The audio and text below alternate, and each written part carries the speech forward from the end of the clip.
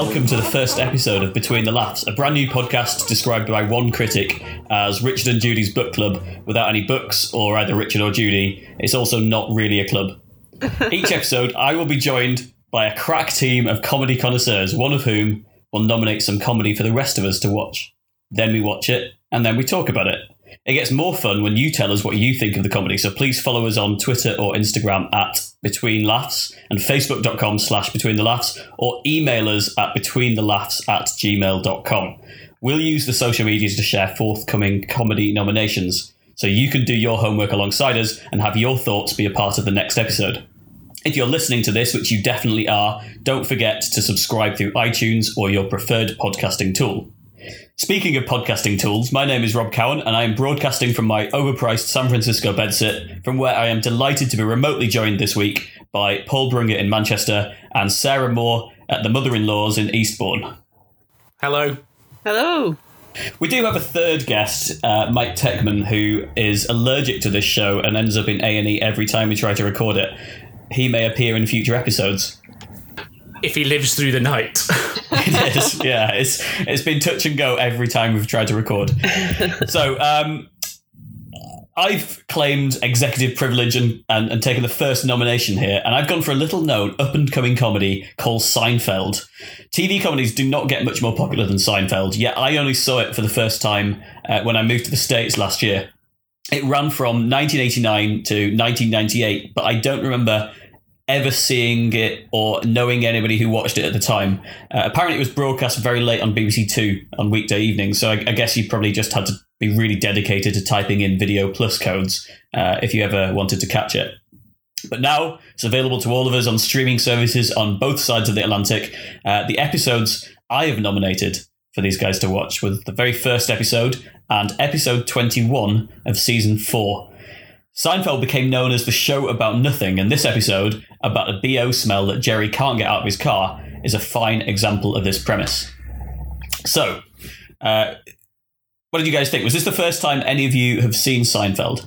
So, yeah, Rob, I was interested to know, from your time living in America, just how much of a big deal Seinfeld is there.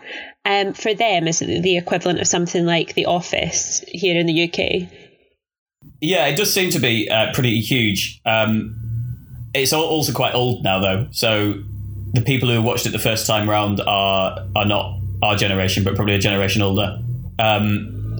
It's huge enough that the spin-off Curb Your Enthusiasm is based on the extravagant lifestyle lived by the writer of Seinfeld, because he allegedly made something like $800 million off reruns. It was absolutely huge here for a long time, and it's still constantly being repeated on TV. But I do find it strange that it's never been a hit in Britain, because I think Britain would have liked it. Yeah, that's interesting, isn't it? Was it ever shown on terrestrial TV here? Yeah, as I said, just on BBC Two, very late nights on weekdays. Apparently. Yeah, so I did see a little bit of it the first time round, but because I think it was kind of one of these old BBC Two lineups where they showed a whole stack of comedy things. So way past my bedtime, I probably tried to watch it, but probably fell asleep after Have I Got News for You or something like that. So it was there, but it was one of these things where it was a bit sort of mistreated by the schedules. And yeah, as you say, you had to be very committed, I think, to ever see it. So I was probably a bit young to appreciate it anyway. It's strange because presumably it was not cheap for the BBC to buy it. And you know, around the same time, Channel 4 was having huge success with Friends and Frasier and all the rest of it. And they were paying a lot of money for the rights to those.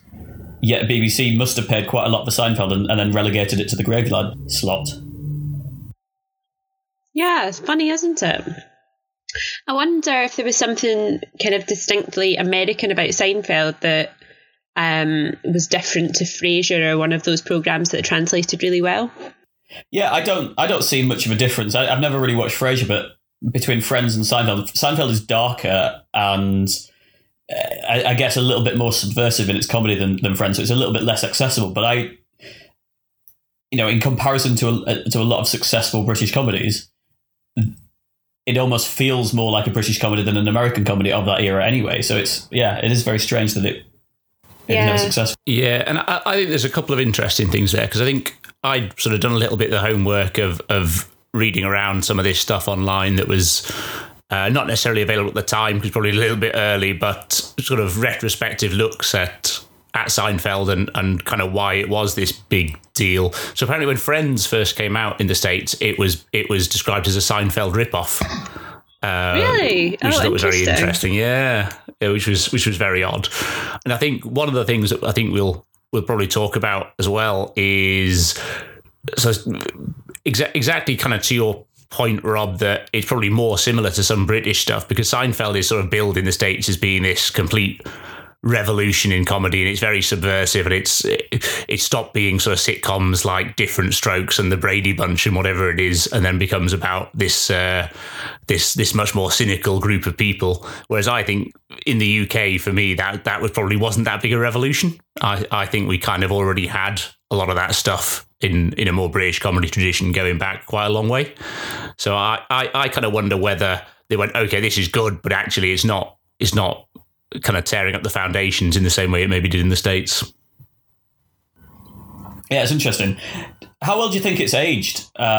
Because what I feel having rewatched Seinfeld, but also watching Friends, is that they're both of this era, especially the early seasons of Friends, where it's essentially the same modern world that we're living in today. Very little is different, except there's no mobile phones and there's no internet. So there are quite a lot of plot lines I find in Seinfeld that would easily be resolved if they just texted each other. Yeah. Do you think? I guess what I'm saying is, if we could go back to the 1990s and look at a show from the 60s or 70s, would that show have aged as well as Seinfeld has in that time? So the thing that I sort of noticed from watching Seinfeld, and probably also from watching Friends, the thing that I think ages them, rather than being the content itself, is more about the delivery. And I think we've moved towards more of a kind of naturalistic, if that's a term, presentation sitcoms, where it feels a bit more realistic. Whereas I sort of felt in Seinfeld, and certainly in Friends as well, the conversations feel like a series of punchlines in a way, and so it feels a bit false. I think that the dialogue style in Seinfeld is sort of super stylized, isn't it?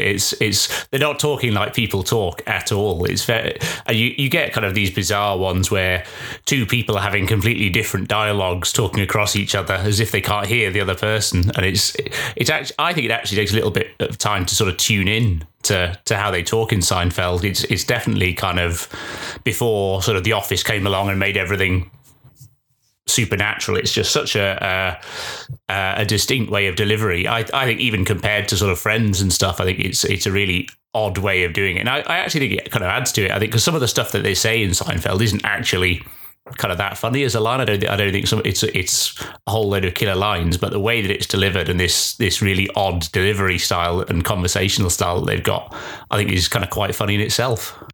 No, it is, I think, because it's well, I think it's the case with any kind of art that you, when you look at it, you have to look at it in context, don't you? And I think the fact that things like The Office have happened since, as Paul said, that's kind of informed certainly a lot of the style of British comedy, I think, since then. And you can't really condemn something for not, for being different when it was totally appropriate for its time. And I almost think kind of your point, Rob, about if we were in the 90s looking back at the 70s, would we find something that had actually aged that well? I kind of think actually maybe Seinfeld is the first thing that I'm aware of that actually does age well, because I guess what was a funny American program we were watching before that? It was probably something like Alf, which has not aged well. Yeah, Seinfeld is, it's hard to believe. Seinfeld's 30 years old, more than 30 years old. Yeah. And it's the conversations they're having, the situations they're in, with the exception of the fact that they don't have mobile phones. And I mean, that is quite a stark difference. It can be set today. There are very few things that would be different about their lives today, apart from the fact that they can afford to live in Manhattan. I mean, I guess a chunk of it is because it's kind of so clearly something that they've gone. They've seen a club comic that they like in Jerry Seinfeld, and they've went, "Oh, okay, let's do your stuff, but on TV." And it kind of starts. So it really is this sort of like late 80s, early 90s observational comedy, because the stuff that bookends it, which is him in a comedy club doing those routines, is then sort of effectively outlining the premise of that episode, going, "Oh, isn't it crazy when you wait in a restaurant queue?" And I'm like, "Hey, I'm waiting in this restaurant queue." And it's very much that sort of observational comedy then extrapolated into a sitcom format. But because it is all based on an observational club comedy set, it is all stuff that everyone's done, and everyone still goes out and eats restaurants and parks cars and makes social faux pas and double dips their chips. And it's, yeah, I think that's a big part of it, is because it's taken that kind of stand-up and just given him a TV vehicle, and his stand-up is very, very real, sort of observational life's minutiae, which at the time no one had really done. Whereas now, if you're a comic and you walk on stage and go, "Oh, men and women are different, aren't they?" Then people go, "Oh, I think I've heard this one." Yeah. Yeah, it's interesting. So the stand-up sections at the beginning, there's a bit of an interesting debate online about whether those are Jerry Seinfeld, the comedian in real life, or Jerry Seinfeld, the comedian in character. But there is one moment, I think, in one of the episodes where Jerry interacts with somebody in the audience in the comedy gig that is one of the characters in the show, and you realise that actually, what the kind of the premise of the early season, I think this is fascinating as a kind of an experimental piece of comedy at that time, was the premise was Jerry the character is a stand-up comedian. He experiences these things in the show which we get to enjoy, and then at the end of the episode we see him using the funny things that he's just done in the episode as material for his stand-up show, which we're also then enjoying. I think I think if somebody did that today, that would be quite an interesting approach to comedy. But I think especially at the time, that was really quite different. Yeah, I think that's a really good point. It's almost the reverse of the way it actually has worked probably in real life. Is it's probably a thing that wasn't as funny as that happened, that was pretty normal. He did some stand-up about it and then had to make a 25-minute sitcom episode about it. But yeah, it's a good point. Actually, within the premise of the show, it's probably the other way around. It seems like Seinfeld probably was a big influence on a lot of the British sitcoms from the late 90s onwards, more so in some ways than it was for the kind of the American sitcoms. Things like The Royal Family, The Office, Phoenix Nights, even Peter Kay's stand-up. You know, this surge in observational comedy.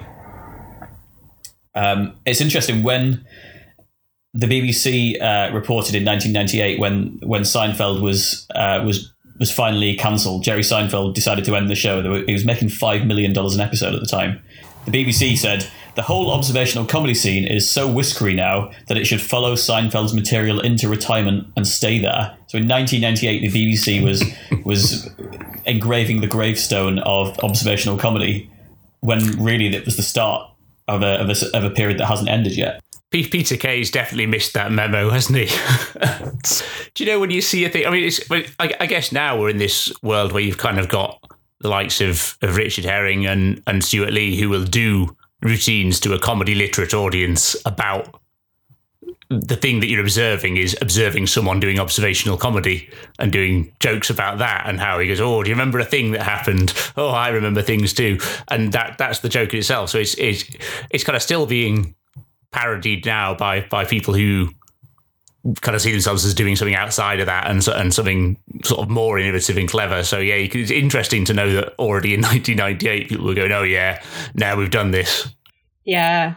And the interesting thing with that is I'm even getting sick of that, of Stuart Lee's stick about sort of taking the piss out of observational comedy. And I feel like we need someone else to poke fun at Stuart Lee poking fun at observational comedy. And maybe that'll be the next wave.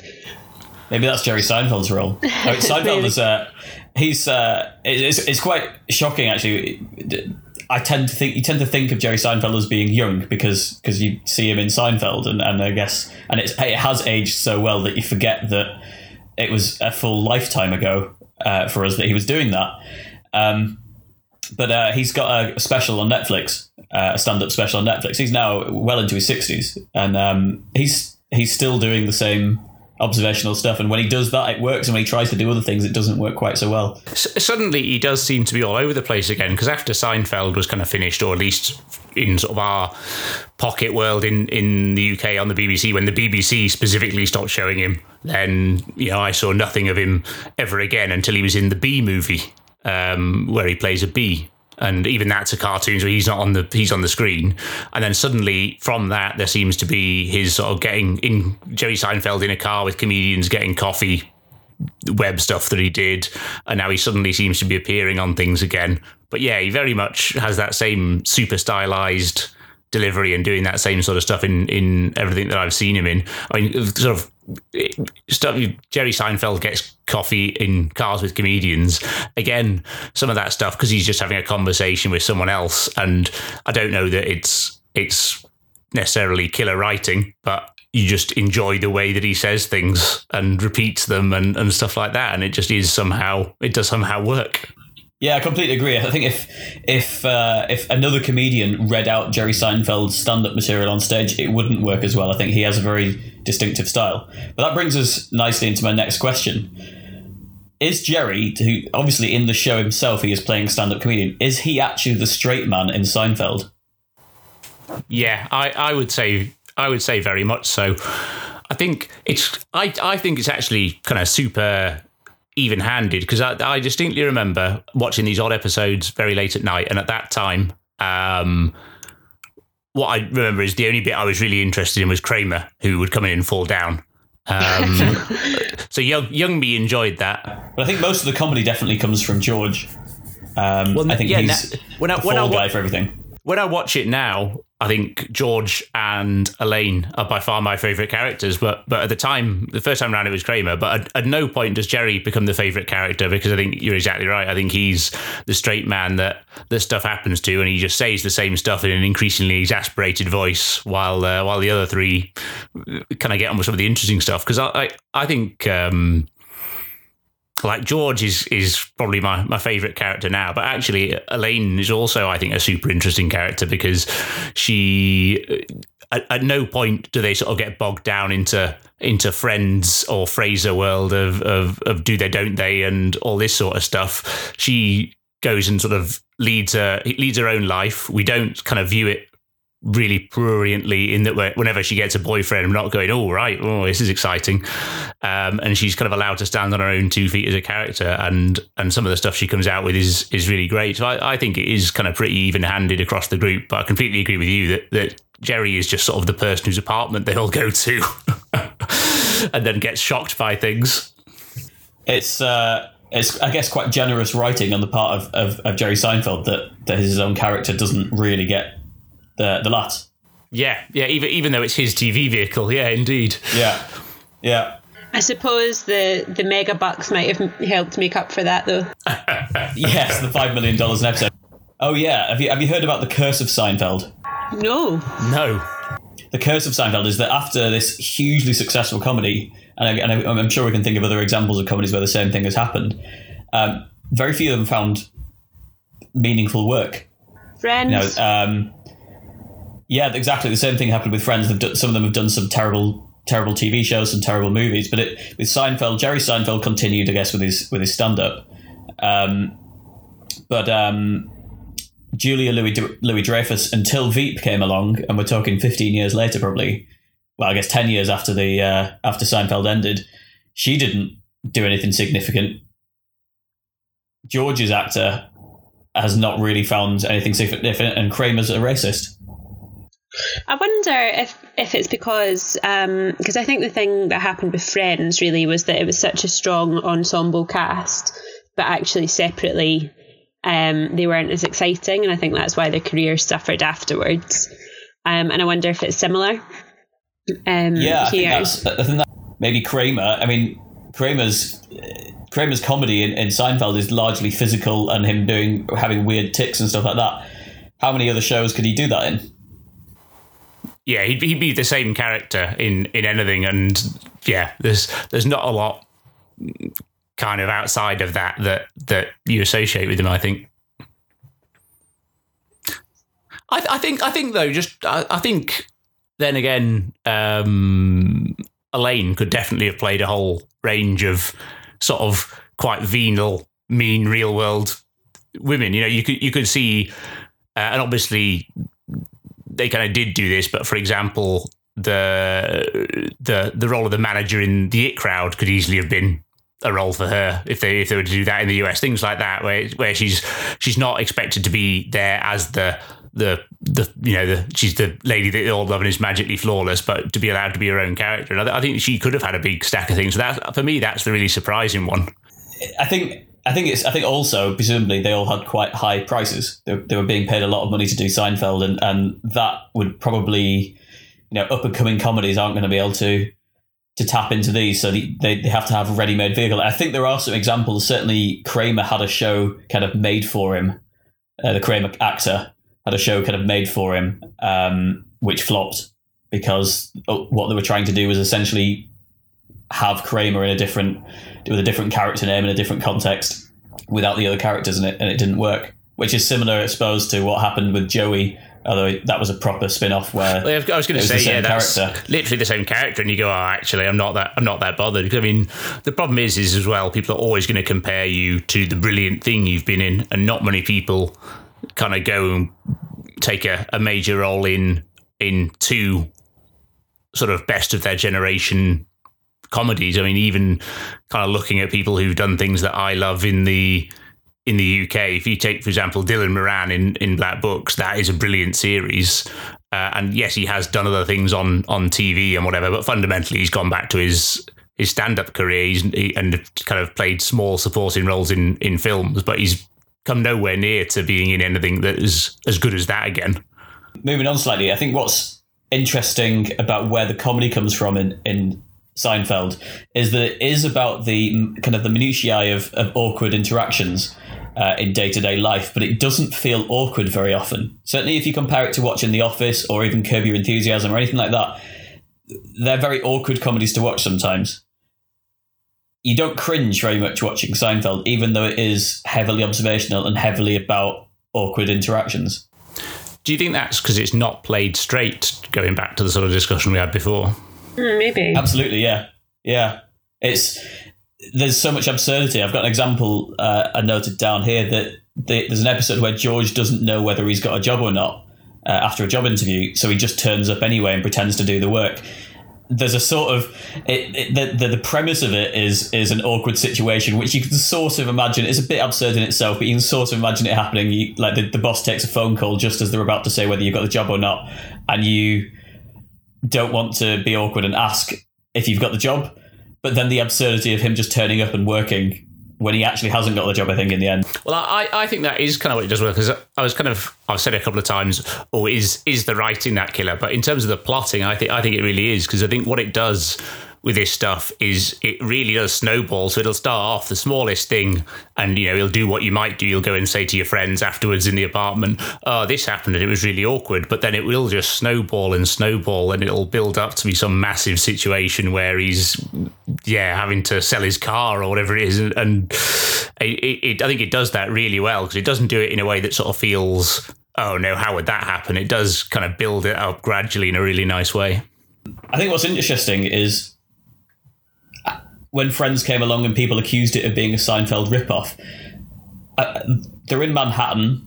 It's about Friends. Beyond that, they aren't that similar, are they? No, I was quite surprised. Yeah, I was like, well, is it? If you think about the strong friendships within the gang in Friends, they're really, really codependent on each other. They don't have any outside friends. Whereas I think they don't have outside friends because they're so close. Whereas in Seinfeld, they don't have outside friends because they're horrible people, and these are the only other people that will like them. And I guess they also have a life outside what you see on the screen. So in Friends, anything that happens to those people happens on screen in Friends because they're always with each other. Whereas Seinfeld, it may be just the fact that I struggle to keep track of things or tell one version from another, but the fact that they'll be talking and they'll have a different girlfriend. Last week, Elaine will have started to go out with someone that you've never even seen or heard of or whatever. George will have a new girlfriend. Jerry certainly will. And it all happens completely outside of what's going on. And you kind of think, oh, have I missed an episode there? because you're kind of more used to it being in this sort of bubble. But actually, they really do live outside of that bubble of what's shown on screen. And that shows a bit of respect for the audience, I think, as well, where they appreciate the idea that we can handle a new character being introduced without being introduced. One thing just on the topic of women, given that I'm obviously here as a token. Yes. I'd read somewhere that Elaine was introduced after the first pilot episode, which she wasn't in, because NBC executives thought that the show was too male-centric. And so one of the conditions of commissioning it was that they got a woman on board. And I just wondered, because she is quite a rounded character and kind of holds her own amongst the blokes. And I just wondered whether that is, can we think of an example from before Seinfeld when there was a woman in that sort of role in a kind of more male environment like that? She certainly holds her own very well. You got this core cast of 4 people, 1 woman, and she dominates the scene she's in, not just as an actress, but also as the character. Yeah, and not just as a love interest either, which I think is really important. And I think it's fascinating how they dealt with that. They made her Jerry's ex-girlfriend from the very start. Yeah, to rule it out. Yeah. It's a good question, actually, I think, Sarah. I'm just trying to kind of run through in my brain. And again, I'm probably less up on the US stuff than I am on the UK stuff, but pretty much the only one I can easily think of is someone like Diana from Waiting for God, who effectively was, I guess, the lead in that. And again, was a strong and rounded person. And because she's an elderly woman, there's not it doesn't become a sort of a romance, or she's there as the love interest sort of thing. I suppose Roseanne. Yeah, that's good. When was that relative to Seinfeld? That's interesting. I think it was a similar time. I think it started slightly later. Yeah, because that's got kind of a number, I guess, of like Becky and people like that in Roseanne are really interesting and not just there as sort of set dressing. So yeah, that's a good shout. I mean, because it's interesting looking back, isn't it? Because one of these other things that we might get onto in a future episode is people going back and watching Friends and going, "Oh, you can't really behave like that at women these days," in terms of some of the ways that they treat their women characters. And it is very interesting because you kind of think, actually, there probably isn't a load of stuff where they treat Elaine in a different way. Maybe some of the other characters, but actually it's probably reasonably even-handed in some of that stuff as well. Whereas I think some other things you kind of go back and say, yeah, you wouldn't do that now, and maybe that's because you would do more what you would do in Parks and Rec, where it's much more even-handed.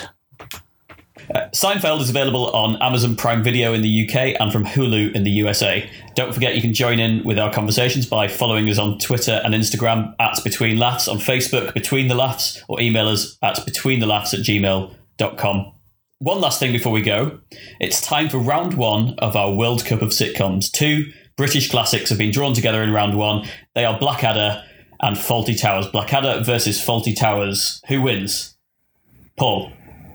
Ooh, I am probably more familiar with Blackadder. I've rewatched it more, and certainly Series 2 Blackadder, I probably spent a lot of my youth wishing I was him. So I'm gonna pick Blackadder. Yeah, 100% Blackadder. I think it's smarter. I think it's has more layers. I thought the last episode was one of the best things I've ever seen. Yeah, by a mile. Even if you have to average out the quality of Blackadder, including season 1? Yeah, I think so. To be honest, I think the John Cleese thing is a little bit wasted on me. Like, I can understand why people like it, but I don't particularly. And season 1 has got Brian Blessed, which you can forgive a lot of other stuff just for watching Brian Blessed shout.